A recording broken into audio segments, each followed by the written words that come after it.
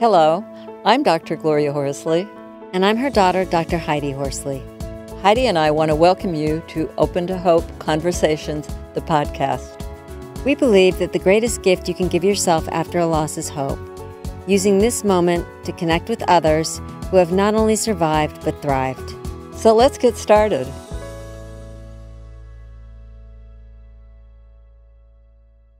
Heidi, we've got a great question from Matthew today, and it is on dealing with survivors. Matthew says that his sister was driving in a car with her fiance when her fiance lost control and the car crashed into a tree. Her fiance is in the hospital, and Matthew's parents want him to go to the hospital and see his sister's fiance, who is still alive.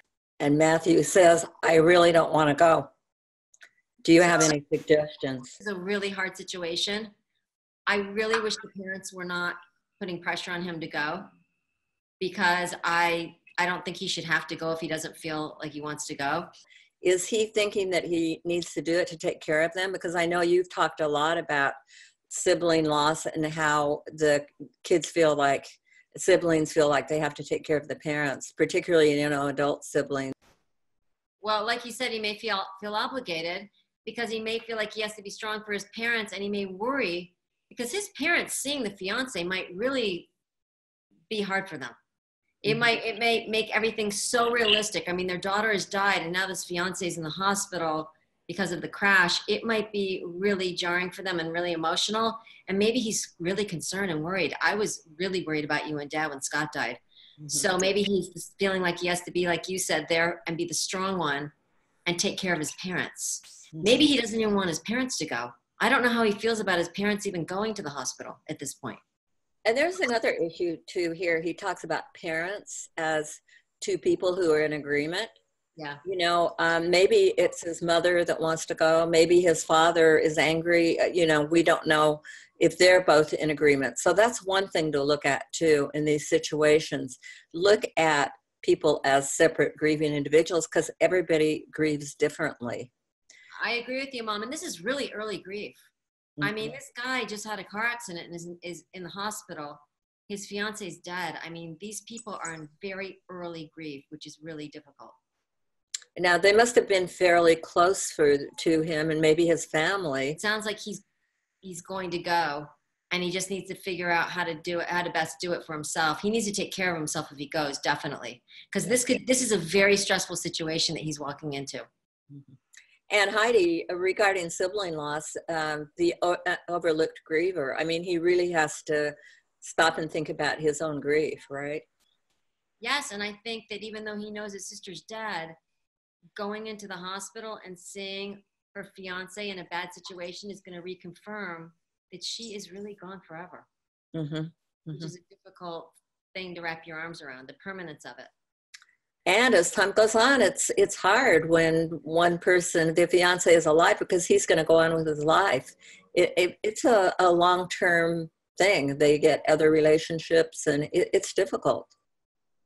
Absolutely, it is. So I would say to Matthew, if you made a decision to go, and I mean you feel like you need to do this, then I would definitely take your own car so that you are not stuck at the hospital and on your parents' agenda. I would, if you feel like it's too much, maybe leave the room for a little bit, go into the bathroom, take a walk, go down to the vending machine, go down to the cafeteria, because hospitals are very intense and they can be very overwhelming and emotional. Mm-hmm. Absolutely. It can be really shocking to go in. And I would suggest to Matthew too, Heidi says, take your own car. You might want to take a friend with you.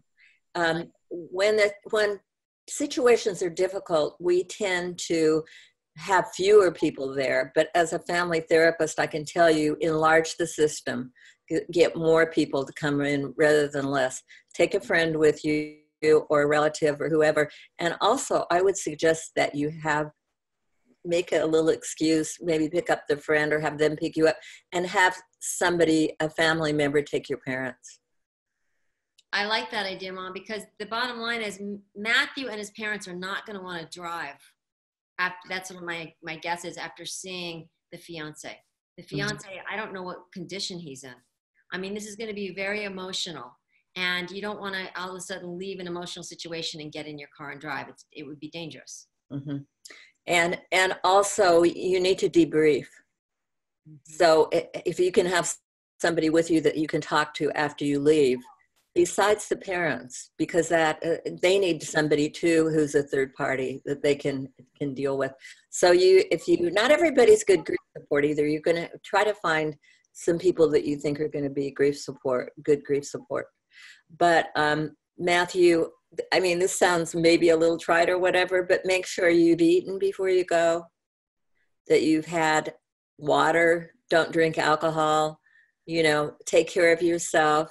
So when you get there, you don't have low blood sugar yourself. I mean, you might even want to take if you like a Hershey bar or whatever in your pocket, because trauma causes immediate low blood sugar. And this is pretty darn traumatic thing going on here. Is I don't know what kind of situation this fiance is in. If he is hooked up to a lot of tubes and there's blood flowing and all that, people feel faint. I have felt like I was going to faint in a hospital before. Mm-hmm. So depending on what he's walking into, like you said, to have things available to himself in case he doesn't feel well or in case he's overwhelmed with emotion. Mm-hmm. Mm-hmm. Important. And, the reality is you can get there, maybe glance in and kind of move back quietly and not make a fuss about it. If it's really difficult for you to be there. And again, it is a tough situation, and you've lost your sister, and I hope that you will go to our shows on Open to Hope, because we have a lot on sibling loss, right, Heidi?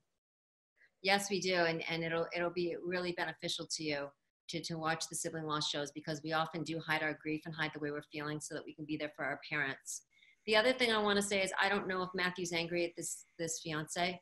I mean, he was driving. I have no idea what the situation is like, but I would say that he would need to put his anger on hold while he's in the hospital and just be there as a support system for his parents. And if he has issues with the fiance, I would wait till the fiance is recovered before you address that. Mm-hmm. And if you are angry, you might want to talk to someone about it too. A religious counselor, or whoever you feel safe with. Compassionate Friends is a great place for siblings to go and talk about their loss. You can get in touch with your local hospice and find out there are usually groups for men to talk about their losses, and because men oftentimes don't talk about what's going on for them, and it's important to talk about that. You've kind of got a dual thing. You've got sibling loss and the fact that men don't talk about their grief a lot, right, Heidi? Right, because men are given messages. Suck it up, walk it off, big boys don't cry, be strong for your mom, she's a female, be strong for the women in your life. I mean, there's so many messages that guys are given about crying and being emotional. Mm-hmm. So good luck, Matthew, and thank you for your question. And I hope that you will be able to, as Heidi said, take care of yourself, and good if you're angry to try to control that right now, keep it under control. You'll have plenty of time to work through these issues. So I think it's important. It's early. Don't press yourself. Breathe. Drink a lot of water. You might even want to take a bottle of water with you. And take care of yourself right now, and good luck, and please visit us at Open to Hope. I'm Dr. Heidi Horsley. You have been listening to Open to Hope, the podcast. You can follow Open to Hope on Facebook, Instagram, and Twitter. To learn more, visit us at opentohope.com and go to Apple Podcasts to subscribe. I'm Dr. Gloria Horsley. Join us again next week for another Open to Hope conversation, where we invite you to lean on our hope until you find your own.